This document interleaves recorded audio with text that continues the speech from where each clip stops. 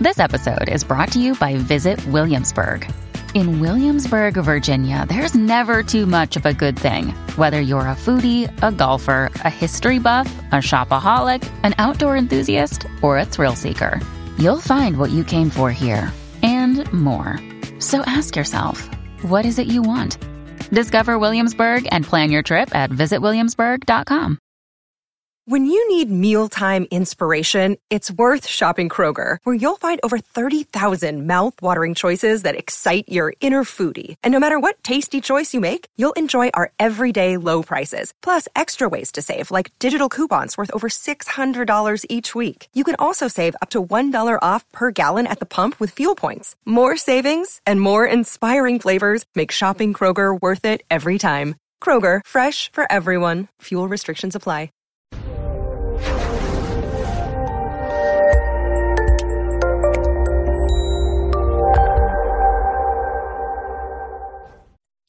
This episode was pre-recorded as part of a live continuing education webinar. On-demand CEUs are still available for this presentation through All CEUs. Register at allceus.com/counselor toolbox. I'd like to welcome everybody to today's presentation on fetal alcohol spectrum disorders. Today we're really going to be talking about FASD in terms of people that are involved in the mental health and criminal justice systems. A lot more on mental health. Criminal justice will be more on part 2, but we're going to kind of talk a little bit about both. So where to begin? There is so much stuff we can cover on FASD because I find that there are a lot of people, whether you're working in child welfare, mental health, or criminal justice, that are really unaware of fetal alcohol spectrum disorders and exactly what it means and what impairments people with FASDs may have, and all kinds of stuff.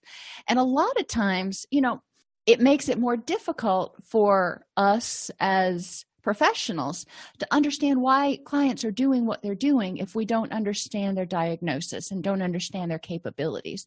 And once you understand what a person with FAS or FASD may or may not be able to do, then it puts their behaviors in a completely different light in many cases. And I will state repeatedly throughout the presentation that while being oppositional and not following rules can be a characteristic of someone with an FASD. It also can be a characteristic of a whole bunch of other stuff. So we don't want to just assume that someone's behaviors are because of an FASD. But if we see a certain set of behaviors, we do want to explore to see if they don't have the tools or the abilities to follow certain directions, or if they need certain modifications. So we're going to explore the scope of the problem. The first couple of slides are really mundane, and I do not test you on percentages and all that kind of stuff, but I want you to realize how important this is. Then we'll identify the impacts of the impairments across domains and discuss specific issues for adolescents and in treatment centers. I learned a lot when I was doing this presentation about modifications we really need to make, not only in the treatment center, but also with suicide interventions with clients who have an FASD. So the National Institute on Alcohol Abuse and Alcoholism says the prevalence of FAS, which is the worst level on the spectrum, so to speak, in the general population ranges from 2% to 5% for the entire continuum, but FAS is out there and it's more like 2 out of every 1,000. So whatever that works out for percentages, like 0.2%. But that's still, even if you've got 5%, or let's say 2% of people in the general population that have some level of an FASD, that means 2 out of every 100 school kids. Well, if you've got 20 kids in a room, that means in 5 rooms, there are going to be at least 2 children that have an FASD. So there are going to be at least 2 children who have some need for special modifications. 94% of individuals with an FASD also have a mental illness. And 73 to 80% of children with full-blown FAS are in foster or adoptive placement. So let that sink in for a second.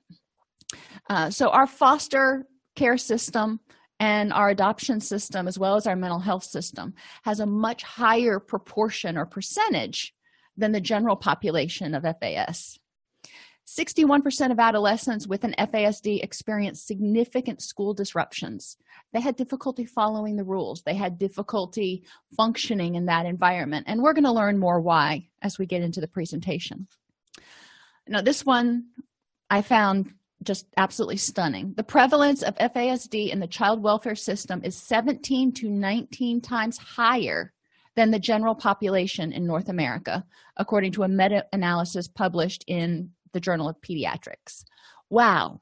So almost 20 times higher than in the general population. And if it's 2 to 5% in the general population, that means we're talking almost 40% to, my math is not that good. A lot of kids that are in the child welfare system are struggling with an FASD. 12.8 is the average age children with an FASD become involved with the law. And overall, when we're looking across their lifespan, 60% of people with an FASD end up having a history of trouble with the law. So again, why is that? Are they malicious? No. What is it that's causing them to have problems with the law? And, well, I'll get there later. FASD, and you may be going, well, what are we talking about here? It's not a diagnostic term, but an umbrella term encompassing 4 categorically distinct diagnostic entities. Fetal alcohol syndrome, which is the worst, if you will, on the continuum. Partial fetal alcohol syndrome, alcohol-related neurodevelopmental disorder, and alcohol-related birth defects. One of the things we don't know is, what exactly is going to be amiss in children at each different level, because we don't know where or when the negative impact happened during the fetus's development. So just because somebody has an ARND as opposed to FAS, they may have some pretty significant impairments. They just don't have all of them, but we don't know what those impairments are going to be. So it's kind of like 3 out of 5 instead of 5 out of 5. All right, so what we want to look at is, what are the problems? Well, these people with an FASD have problems in multiple domains which interfere with treatment and life success. Some of these problems, they have difficulty remembering program rules or following multiple instructions. So thinking of adolescents you've worked with or of adults you've worked with, if you tell them the rules and they just repeatedly seem to break them, and you remind them of the rules and they keep breaking them, you might want to wonder, are they breaking them intentionally, or can they not remember them? Can they not process them? They may be able to remember them and tell you exactly what the rule is, but not really understand what it means. It's kind of like when the analogy I can give you is when I tell my kids to clean their room. And it's important for them to keep their room clean in order to get certain privileges.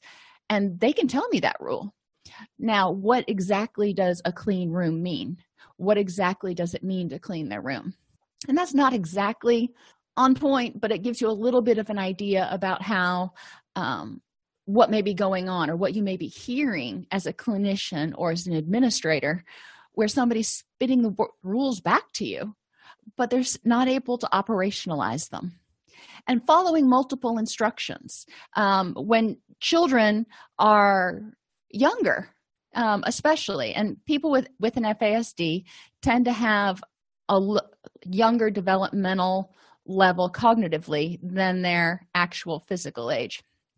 But think back to your children. I remember when mine were young, they couldn't follow multiple directions. You'd be like, okay, you need to do this, and then you need to do that, and then you need to do the other thing. But if you told them, I need you to do this, that, and the other thing, they would hear this, and that and the other thing would go out the other ear.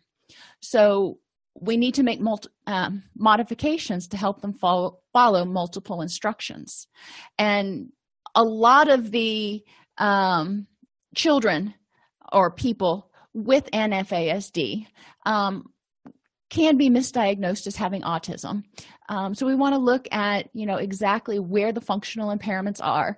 And there is some overlap, but, we'll look a little bit more at that as we go.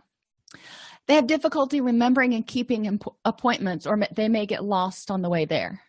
They have difficulty independently making appropriate decisions about treatment or life needs and goals. What is it that I need to do in order to get a job? What is it that I need to do in order to recover? And they can't put together a treatment plan. They can't put together a cause and effect, especially of chained behaviors.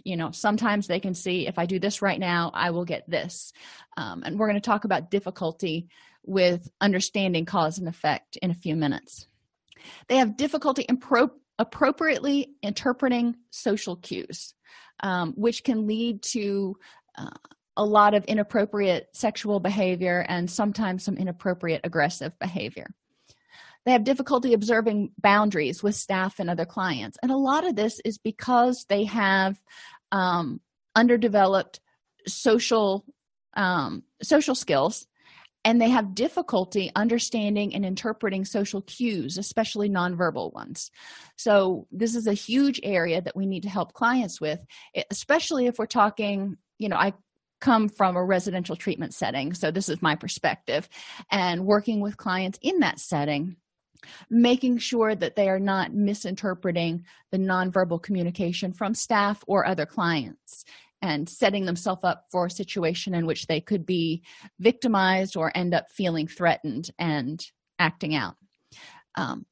They have difficulty attending to and not disrupting group activities, and processing information as quickly and accurately as everybody else.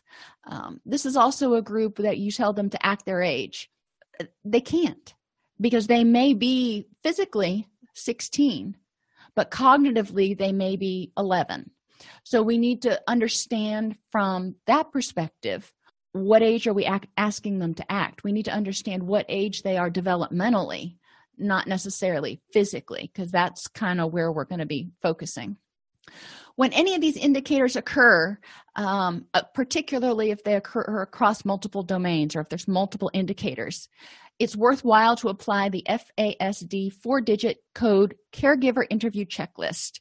And the ASTLE 2004, there's the link there, so you can go ahead and click on that and go to the FASD 4-digit code caregiver interview checklist, so you can use that. Now, a diagnosis of an FAS or an FASD requires a multidisciplinary team, a lot of testing. There's a whole bunch of stuff that goes into it. It's not something we're going to diagnose in a mental health clinician's office in an hour. But it's important for us to screen for it so we can say this might be going on, and we can refer out and get the input from the developmental specialist and the neurologist and anybody else who needs to be involved. When we're talking about adolescents, evidence shows that the adolescents will commonly exhibit learning and behavior challenges. So on top of social challenges and everything, they have difficulty getting along from day to day, remembering what to take to school, remembering what to put in their backpack. It feels like you are still trying to deal with them like they are in kindergarten. But again, you want to think back cognitively. What is their cognitive developmental age? They have difficulty remaining organized and regulated. So you're looking at an 18-year-old who may have the cognitive development of an 11-year-old. How well did your kids remain organized and regulated when they were in late elementary or middle school? So you need to try to put your head in the space of where they are cognitively. They learn information slowly, especially what is said to them. So it's hard for them to hear information, process it, interpret it, and apply it. Because of that, they tend to forget things, well, in part, they tend to forget things that they've recently learned, because a lot of what we learn is verbal. I'll tell people what the rules are for the program. Yes, they have written instructions, but they also have to read those written instructions and remember them. And there's a whole lot of stuff going on when they're in a brand new program. So that's also confounding what's going on because they're distracted, they're trying to get settled, and there's a whole bunch of stuff going on. They may make some mistakes over and over. One of the things that I would always look for when I was working with clients is looking at their criminal history. A lot of times clients with an FASD will have the same charges over and over and over and over again. They don't escalate.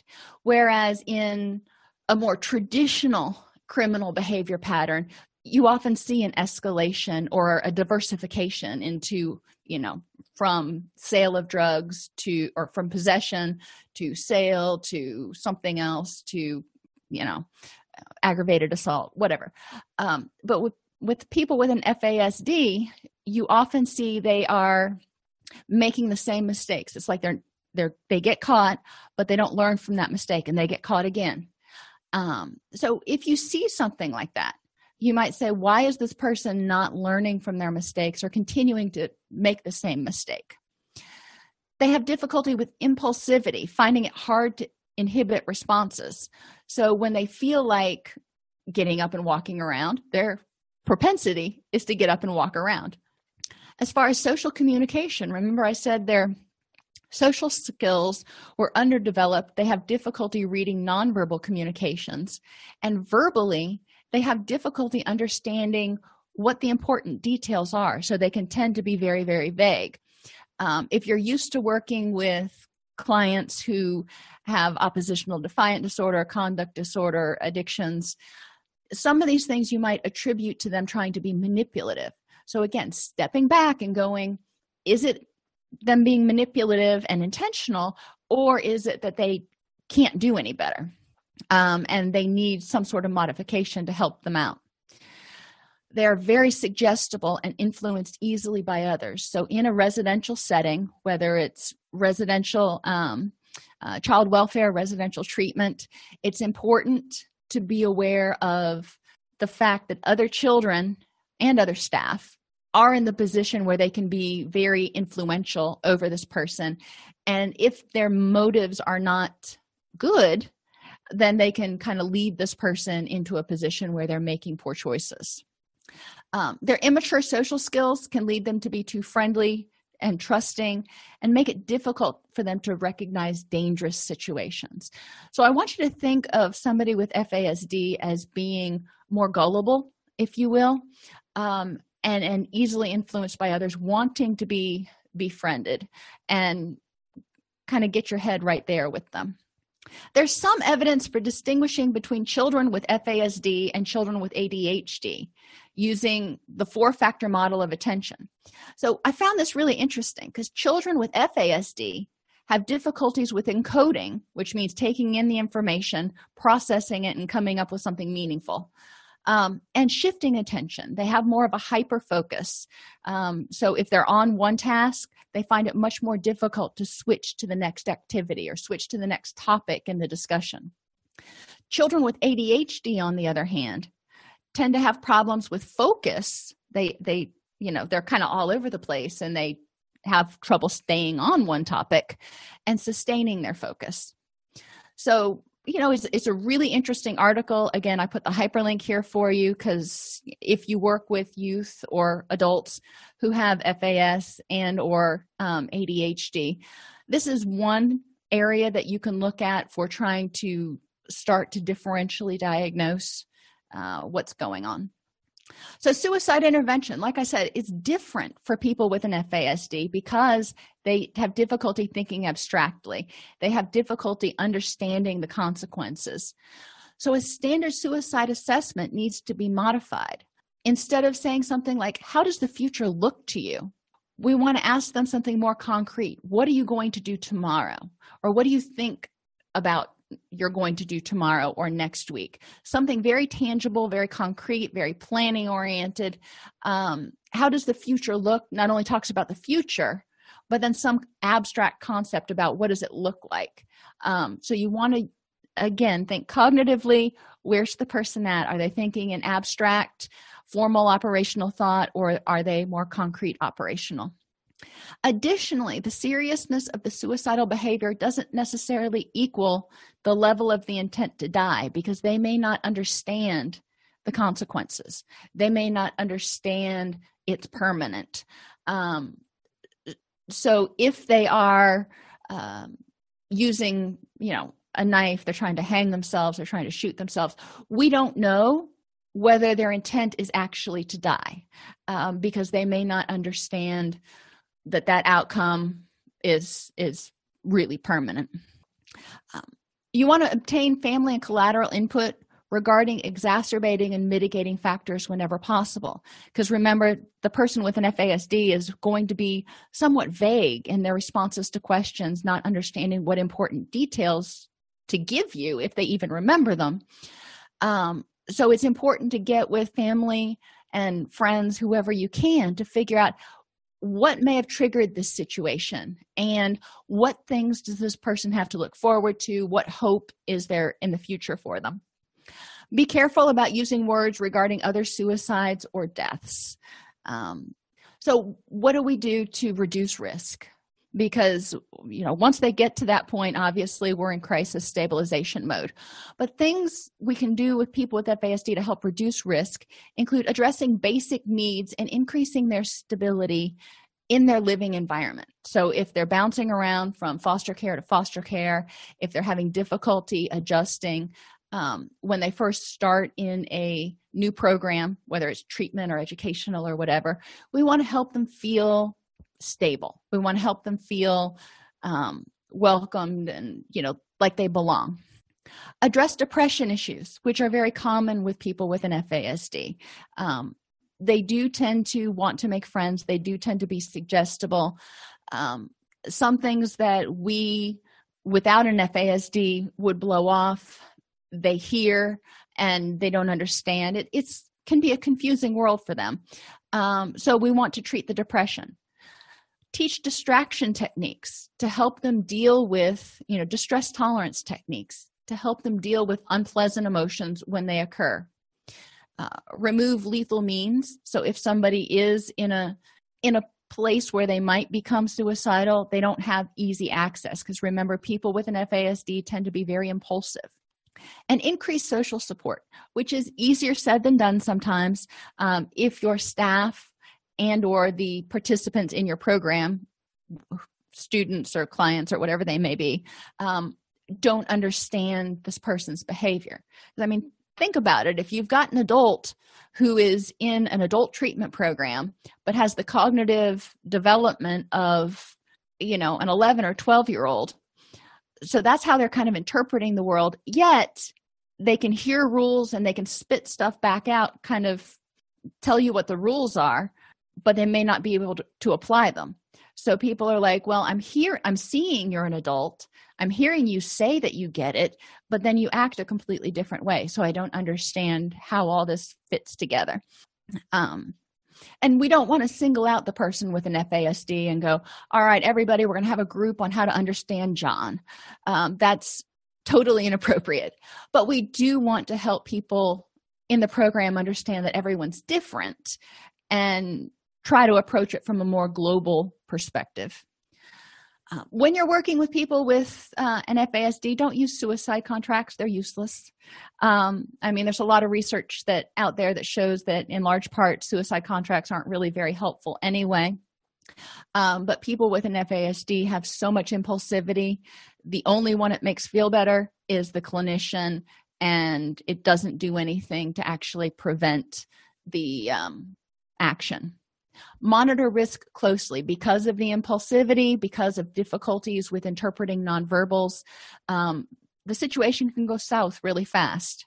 Reinforce and build reasons for living, being literal. And again, this goes back to anything, if you know this person, you've already worked with them in your program, and getting with family and friends and supports and roommates, anybody you can reach out to identify specific reasons this person wants to live, because remember, they're more vague.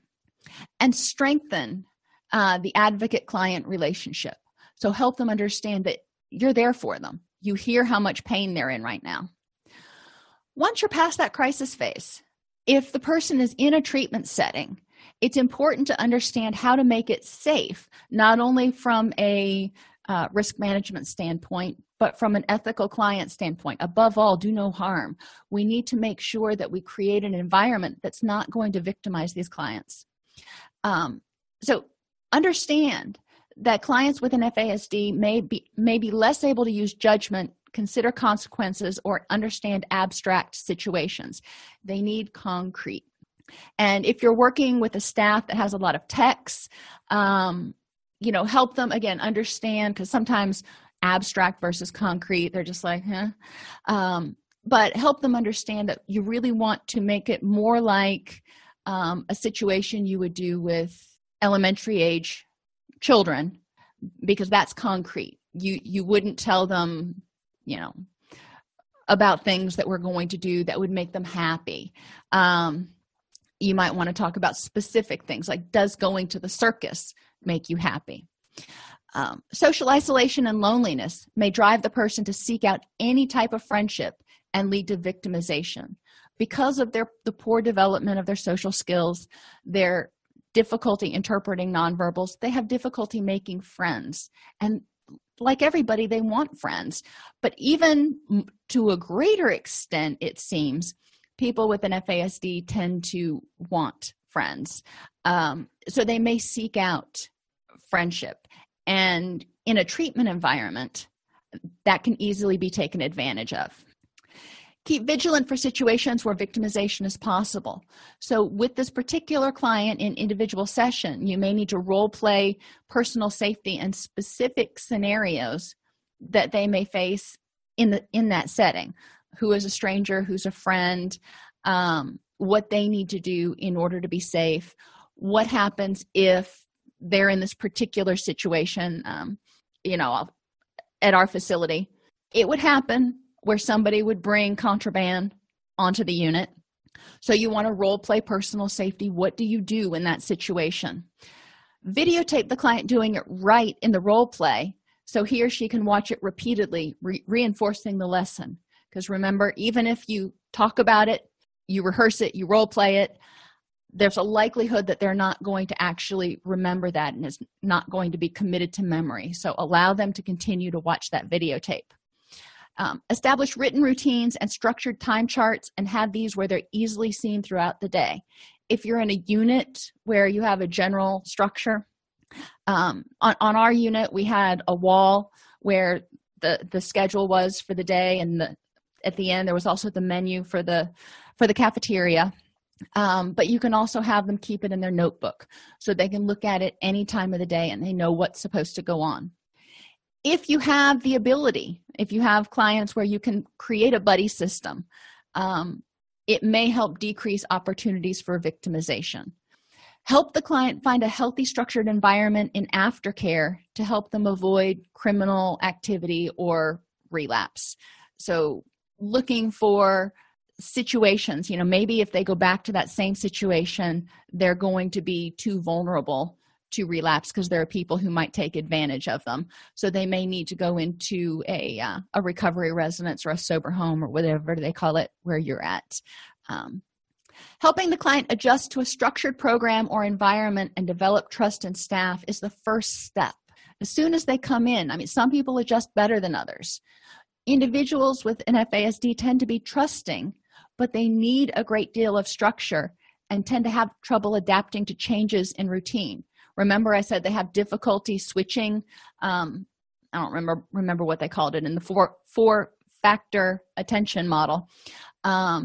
If there's a change, like normally there's a 1 p.m. group, and all of a sudden there's no 1 p.m. group, it may be really stressful on the person when the routine changes, especially if it's not a permanent change. And this is one of those places where it kind of overlaps with some autism-like symptoms. If you think back to Rain Man, when there were certain things that, Wapner happened at 3, and that was what they were going to do. And it was very, very distressful or distressing if he couldn't do that particular activity at that time. Put instructions in writing and remind the client often. So again, they don't process verbally as well. You want to remind them, but have them read them. I want you to go back and read your rules of what happens. They can do that every morning before they start group. They can review rules before each group. There are certain things, and you can cue them, tap them on the shoulder or give them certain cues so you're not singling them out. At the beginning of group, you can also go over the rules every single time in order to make sure that everybody in the group is on board. If a rule is broken, remind the client of the situation and help strategize ways they can better follow the rule in the future. And that's starting to get somewhat abstract, so it's going to be difficult to actually implement this with the client. It's not impossible, but you don't want to assume that the rule's going to be broken, you're going to strategize, and you're done with it, not going to have any more problems. Probably going to come up again, and you're going to have to go back to saying, okay, your strategy for handling this was to do X, Y, and Z. So either what prevented you from doing that, or how can I help you remember to do that the next time? Focus on all aspects of the client's life, not just the substance abuse, mental health, or criminal justice issues. They are a whole person. In order for them to function in society, they need to, have the life skills and the interpersonal skills. Help the client develop appropriate goals within the context of his or her interests and abilities. And remember, think vague. I've had clients come to me going, I want to be happy. Okay, well, I don't know what that means for you, so let's talk about that. So we can take their vague statement from what their goals are or their interests and abilities, and we can help them kind of narrow it down. But it's writing the treatment plan or developing the goals is going to be a lot more incumbent upon us than it necessarily is with clients who do not have an FASD. Provide opportunities to role play or practice appropriate social behaviors. This is a huge thing for people with an FASD. To develop an awareness of who's safe, who's not safe, prevent victimization, and develop enough social skills where they can have a supportive social network in the general population, if you will. Areas of focus may include impulse control, dealing with difficult situations such as being teased or somebody disagreeing with them, and problem solving. It's important that we assume the presence of co-occurring issues and include the client in treatment planning and modification. Again, some of it's going to be difficult for them to kind of participate in or wrap their head around, but it's important to have them there and discuss it with them so it's not being done for them or to them, but it's being done with them. If there is an appropriate family or caregiver who wants to be involved in treatment, which is ideal, build them into the plan with a clear agenda of what's the goal here. What's the goal for Mom and John to get out of our group sessions together? Recognizing that some family members may also have an FASD. It is not unusual for a child with an FASD to have a parent, to have a mother who has an FASD. Because, again, if you can't really think about connecting actions and consequences, it's difficult to connect drinking alcohol when I'm just barely pregnant to having birth defects 10 months later. It's hard to make that connection. And there are some impulse control issues, and if the person was drinking, there may also be some addiction issues. So understanding that, FASD is seen intergenerationally in many, many families, and preparing to deal with that. Incorporate multiple approaches to learning, such as auditory, visual, and tactile. And I say this for everybody, not just for people with an FASD. If you're doing group, talk about it. Give them an outline or give them something to read and have them act it out, role play it, do something where they can apply it and actually kind of manipulate the information in order to make it meaningful to themselves. The guidelines do say to avoid written exercises and focus more on hands-on practice, role playing, and using audio-video recording for playback and reinforcement of learning. Now, you may not want to, if you do the recording, you may not want to replay it and dissect it, if you will, in group. If you're videotaping a group and you're videotaping a role play, you may want to go over that with that person in individual. But that will also help them see what they're doing well. Use multisensory strategies to assist in the expression of feelings and take advantage of the skills that clients with an FASD do have, and that tends to be more on that creative side of the brain more than the mathematical side of the brain. Not always, but tending to be. Remember sensory issues, and this is another easy peasy, or relatively easy peasy adjustment we can make. Light, smell, and sound. If you have those obnoxious fluorescent lights, they're bright enough anyway, and it can be distracting and bothersome to certain clients. But if they're flickering, it can just throw somebody completely off. If somebody's got epilepsy, it can actually trigger a seizure. So understanding that lighting in the room needs to be consistent. If there are certain strong smells, it may bother the person or distract them. And same thing with sounds. And it may not be, loud sounds from them buffing the floor in the cafeteria. It may be somebody sitting next to them in group clicking their pen. After a while, it gets really old. And many of us are able to filter that out and just be like, okay, that's annoying, not going to pay attention to it. Someone with an FASD may not be able to filter that out. So be especially aware of what types of sensory issues that person may have. And they may not know when they first come to treatment. So that may be an issue that you can work on with them about what things in the environment make them more vulnerable to being impulsive, to being uncomfortable, to having difficulty staying in that environment. Remember that more effort may be needed to convey basic concepts and promote a positive therapeutic relationship and environment. And in the next segment on FASD, I'm going to talk about some clinician survival tools, because it's hard enough with a traditional client to build a positive therapeutic relationship and environment and everything, and keep everything going in a positive direction. This particular set of clients has even more difficulty with building this positive therapeutic relationship, because it seems sometimes like they're being intentionally oppositional. It seems sometimes like they're intentionally trying to get attention. And I could say a lot more of those, it seems sometimes. But their behaviors seem to be counterproductive to the treatment process. So we can get really frustrated as clinicians and be like, why is this person not progressing? And stepping back and figuring out where that client is cognitively, interpersonally, etc., on a developmental scale can help you understand a little bit more. But also, once the report comes back from the diagnosing team, you'll understand a little bit more about any neurological problems they may have, any problems that we know that might cause problems with memory or impulse control or whatever. Set appropriate boundaries when you're working with these clients. And I recommend, more so than with other clients, having sessions videotaped, not only so the client can see successes that they're having, but also because it's protective. And if your agency disagrees with that, if you disagree with that, totally get it.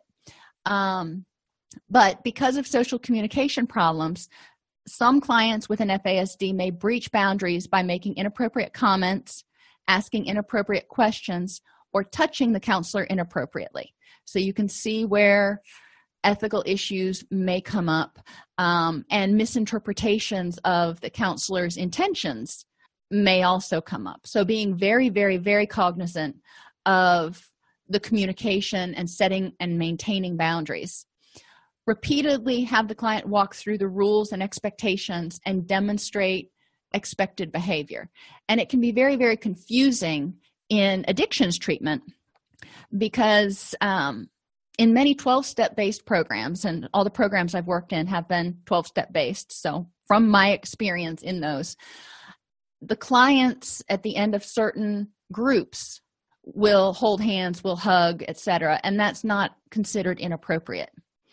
And sometimes the clinicians are involved in that whole group hug, and it's not considered inappropriate. So it's very confusing for somebody with an FASD to understand, when is it okay to touch, when is it not okay to touch, what is a good hug versus a bad hug, and it gets really confusing. So ensuring that the clients have guidance as to what to do, and maybe looking at modifying program standards if that's necessary, and that's on a case-by-case, program-by-program basis. Persons with an FASD frequently experience difficulty with memories and may be able to repeat rules but not truly understand or operationalize them. So I need to follow my treatment plan. Yes, you do. What does that mean? Chirping of the different crickets. So keeping things simple, keeping things concrete. That means you need to go to group at 9 a.m. That means you need to go to group at 11 a.m. and helping the person repeat that until it's ingrained. Limit the number of rules and review them repeatedly, role-playing different situations in which the person will need to recall the rules. So if you've got rules and maybe you're going out for an outing, role-playing that situation before the outing so the client is reminded of what they need to do when they're in that particular situation, because they have difficulty translating, when I'm in this situation, these behaviors are okay, but when I'm in this situation, these behaviors are okay, but they're not the same behaviors. Kind of like how you act at work versus how you act at home. Be aware of the client's strengths. So far I've talked about all of their deficits, but clients with an FASD have tons of strengths. They're compassionate. They are often very creative. So learn about the client and figure out, what does this person bring to the table? A common theme that we need to be attentive to is powerlessness. And these clients may undervalue their own competencies because all their life they've heard that they're a troublemaker, or they can't remember, or they're dumb, or you can imagine what people would say to someone who has some of the deficits we've talked about. They may view others' needs and goals as more important than their own because they want to be liked, they want to be appreciated. So when they've complied with others, then they've gotten the reinforcement that they're looking for, so they pay attention to those people and not so much themselves because they're afraid of rejection. And a lot of times it's difficult to get to that point with someone with an FASD, getting to that abstract concept of being afraid of rejection. But from a clinical standpoint, we can look at what's the motivation. They may have an inability to obtain nurturance and support for themselves. If they're speaking in vague terms, they have difficulty with communication. They are not really understanding nonverbals. They may not know what they need, and they may have difficulty communicating. Maybe that they just need a hug, or maybe they just need to be listened to.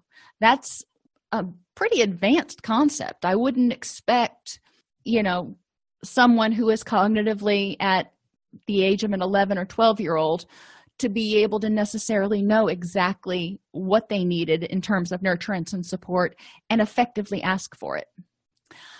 They may have feelings of depression, anger, and frustration about their lives because it seems like they just keep screwing up. And they have feelings. They're not oblivious to the fact that people get frustrated. And, it hurts. So we want to understand that they may feel powerless to make people like them. They may feel powerless to do the right thing because they make mistakes seemingly all the time. And they may have low expectations for their own success because up until now, they have been trying to function in a non-FASD conducive environment, and they haven't been succeeding because their supports, their environment has not been modified to meet their needs. So we want to help them see that they are very capable of succeeding. They just need to have certain interventions, and they may need to learn certain things in order to be successful in the way they want to be. Help them cope with losses and address self-esteem and any personal issues because they're going to lose friends. we all lose friends over the course of growing up. It just happens. And there are other losses, but these are things that may be more difficult for someone with an FASD who has difficulty understanding actions and consequences and abstract concepts like death. Address resistance, denial, and acceptance. Women with an FASD may fear becoming like their mothers. They may not want to accept that they've got an FASD, and they may be terrified that they're going to become like their alcoholic mother or their mother who drank when she was pregnant. That is an important caveat I need to state. Not every woman who gives birth to a child with an FASD is an alcoholic. It does not take that much alcohol to permanently damage the fetus. So it's important to understand that, the birth mother may not be an alcoholic, but she may have introduced a harmful substance to the fetus at a particularly critical time and caused the birth defects. People with an FASD may have difficulty with forgiveness of the birth mother. So they realize that they're different, and they may realize that for some reason, something their mother did made them different and gave them a birth defect. So they may have difficulty reconciling that relationship. It's important that we reassure clients that they're not responsible for their disability. They didn't give themselves an FASD. And some of them will think, well, if I were a better person, this wouldn't be happening, or if, all the ifs. So we want to reassure them that they've got strengths, they've got capabilities. This isn't their fault, but this is the hand they're dealing with, so let's figure out how to deal with it. And you don't want to use metaphors with them because they don't understand metaphors like you were dealt a bad hand. That'll just go over their head. We also want to help educate them about the science of their condition. Help them get into the weeds of their diagnosis and understand what they need. It's like if somebody who has a physical disability needs certain modifications. It's okay to talk about that and go, this is what you need in order to help you, kind of level the playing field. There's another metaphor, in order to help you function the same way that other people do. Assess comprehension on an ongoing basis by asking the client to summarize what you've said and review written material such as rules at each session. Don't assume that the client is familiar with a concept or can apply it simply because you've gone over it several times. So you want to take that concept, whatever it is, and explore their understanding beyond being able to say, yes, I'm supposed to follow my treatment plan. Well, what does that mean? And how can these activities help you? So having them explore it so they understand what goes into following my treatment plan. In group work, explain group expectations concretely and repeat these ideas often, preferably at the beginning of every group. If a person monopolizes conversation or interrupts, you can use a talking stick as a concrete visual reminder of who should be speaking. We've used these in groups in several facilities that I've worked in, so it helps manage the discussion. Give the person time to work through material concretely within the group time. So if they're getting overwhelmed, you may need to take a break, but you want them to be able to process the information in the group. Encourage clients to ask questions and check understanding in the material, and listen for key themes to emerge so we can reinforce that and selectively paraphrase. If he says, some concept, you can say exactly.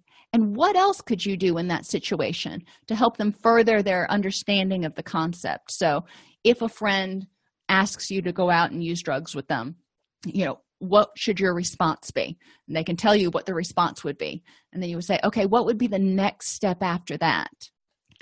If in group the client needs to get up and walk around, let them.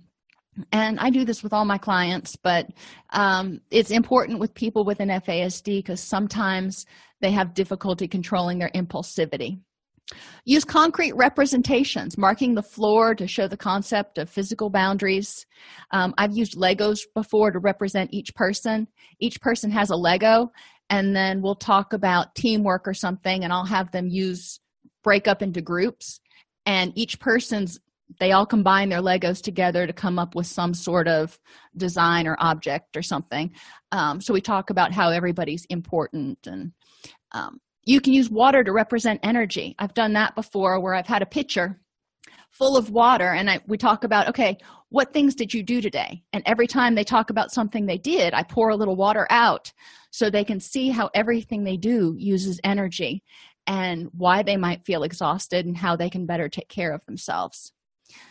Use symbolic charts and alarm reminders for routines and role play. I know I've said that a bunch, but this is one of the ways that people with an FASD best internalize what's going on. If medication is used, simplify medication schedules and provide support. So, ideally not something at weird times or every third Tuesday, or I don't know what it would be. But if you can simplify, it's better. Twice a day. If you can do once a day, that's even better. Once a month injectables if they need antipsychotics, anything like that can help. Find something the person likes and have the person do that regardless of the behavior. And that's a recommendation, not necessarily one I would particularly use, but that was one of the recommendations in SAMHSA Tip 58. Create chill out spaces in each setting where the person can go and just kind of clear their mind if they're feeling completely overwhelmed. And be creative about finding ways for the individual to succeed by setting achievable short-term goals. Well, that's not super creative. And reconsidering zero tolerance policies, because our clients are going to make mistakes. So if we say you make this mistake once, you're out, that could be really problematic for somebody with an FASD. Now, obviously, there are safety considerations, but be consistent in appointment days and times, considering shorter, more frequent meetings or sessions. Give them a specific chunk of information to deal with in a 20-minute session instead of talking about 3 different things in an hour session. If they're an outpatient, arrange for someone to get the person to appointments for at least 6 months. Hopefully after 6 months, you'll have established enough of a routine that they know what they need to do. And have the meetings on the same days each week. Discuss each meeting with the person. And for some people, if it works with your schedule as a clinician and for that client, using open meeting times, which means I need you to come in at some point on Tuesday. Have pictures of counselors on their office doors, because that helps trigger that visual for particular clients. I mean, I'm bad with names anyway, so, if you're walking down a hallway with 15 different counselor names, you may be like, okay, I remember my counselor's name started with a T. But if you see a picture of that counselor, it's easier. Well, think about somebody who has an FASD. It probably is a lot more difficult for them to remember. So this makes it more conducive to them. Identify possible buddies to ensure that clients get to appointments if they're in outpatient. So they may need various people to transport them. Help them identify people who are appropriate supports for them, as well as people who are not helpful. And this can be in treatment as well as outside of treatment. Again, we're talking about safe people versus not safe people, or helpful versus unhelpful. And program important numbers and reminders into their cell phone for them, with permission, of course, in order to help them start establishing this new routine. Oops. I skipped over one. Don't use metaphors or similes or any idiomatic expressions like you're a day late and $1 short. We use those a lot. You saw I used 2 or 3 of them in today's presentation, at least. People with an FASD don't understand those concepts, so it's important to stay concrete and very literal.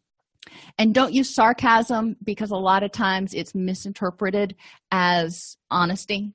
They don't understand the difference with sarcasm.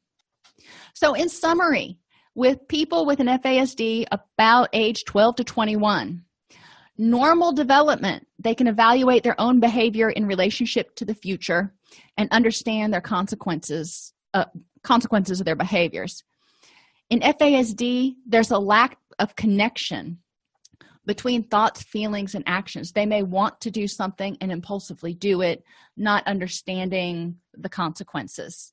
So to address that, we want to repeatedly, or have repeated skills training with role playing and videotaping. Let the person rewatch the videotapes of themselves doing it right. And if they do it incorrectly, and I try to avoid using the word wrong, if they do it incorrectly, then we want to go back and look at why did they do it incorrectly? What things triggered them to choose an alternative reaction? In age 12 to 21, in normal development, there's an important peer group and development of intimate relationships. High school. This is what we're talking about, and college. With a person with an FASD, they have difficulty resisting negative peer influences and accurately interpreting social cues. So they have difficulty establishing a healthy, supportive peer group, let alone intimate relationships. So it's important that we help them connect with pro-social peers, mentors, and coaches who will help them establish a network and provide social skills training with repeated discussions of sexuality and intimacy as appropriate in order to prevent a misunderstanding of nonverbal cues and potentially unfortunate behavior choices. Additional modules on FASD will focus on topics including accommodations for the clinician to prevent exasperation and burnout, FASD in the criminal justice system, and case management and unmet needs for caregivers. Whew, got through that one. All right, I saw a few people comment in here, and yes, there is an awful lot of overlap between FASD and autism. For a long time, FASD was lumped into the autism spectrum. Now we have FASD as its distinct entity, but it is important to understand that there is some overlap. More important is to understand that it is a biological as well as a cognitive issue, so it needs to be addressed and treated from a multidisciplinary perspective. There are links in the class to help you connect with some of the FASD Centers for Excellence so you can learn more about the assessment process and what happens. There are literally thousands of pages of material that you could read if you are interested in this particular topic. And yes, there are physical characteristics of people, and generally, not always, but generally they don't start showing up until the more significant end of the spectrum. And again, in SAMHSA, let's see, I can pull that up real quick. In the SAMHSA tip, they do talk some about that. One thing they have come forward since I really started learning about FASD is initially when they started identifying the facial features of someone with an FASD, they did not take into consideration ethnicity or, certain differences by gender. So they're refining that criteria, but it's important not to rule someone out simply because they don't have the facial features for an FASD. Let's see. I might be able to find a graphic of it really quick. See.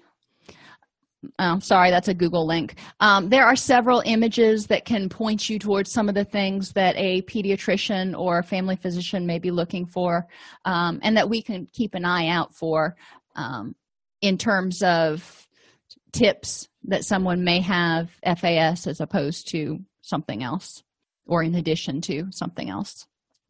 Telling the difference between FASD and autism really requires the multidisciplinary team to get in there, do an assessment about specifically what kinds of things trigger the person and what skills and the history of the pregnancy and all kinds of stuff like that. And I am not educated enough about diagnosing autism to tell you any more specifically than that. Let's see. Tip 58 does talk some about it. Let me look that up real quick. Universal prevention. Nope, actually they do not talk about diagnosis in the tip, mainly because it's not something that we as independent clinicians can do. I will add that to the second section. just for a counselor's perspective on how to know the difference or what the differences are between FASD and autism, in addition to survival tools for the clinician. All righty, everybody, have a wonderful afternoon, and I will see you on Thursday. If you enjoy this podcast, please like and subscribe either in your podcast player or on YouTube. You can attend and participate in our live webinars with Dr. Snipes by subscribing at allceus.com/counselor toolbox.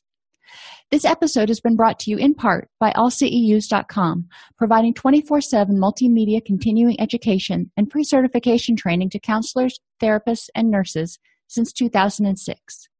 Use coupon code Counselor Toolbox to get a 20% discount off your order this month.